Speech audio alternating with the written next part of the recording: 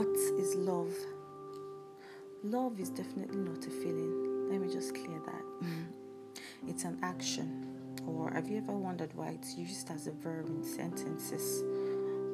Yes, it's because love is an action, a choice to continuously care for someone or something.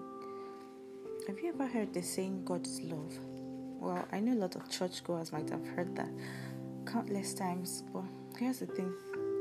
Do you know what it means? It means God consciously and continuously cares for us.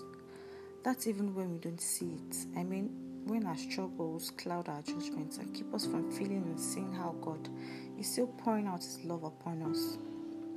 Now I tell you this, I am love because I'm a child of love. I mean, God. Therefore, I will continuously and consciously care for people around me.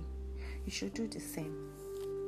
Let this not be like I'm speaking to you like a perfect person. I'm not perfect. I have my struggles. But love is an important part of life. It's an important part of keeping the world going.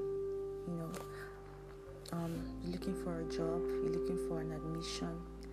And all of that. When you consciously show love to people around you, that is something God has deposited in you, and whether you know it or not, it's in you. You just have to find it, and it kind of shows in the things you achieve. It kind of shows in the kind of things that life throws at you. So let's share love today.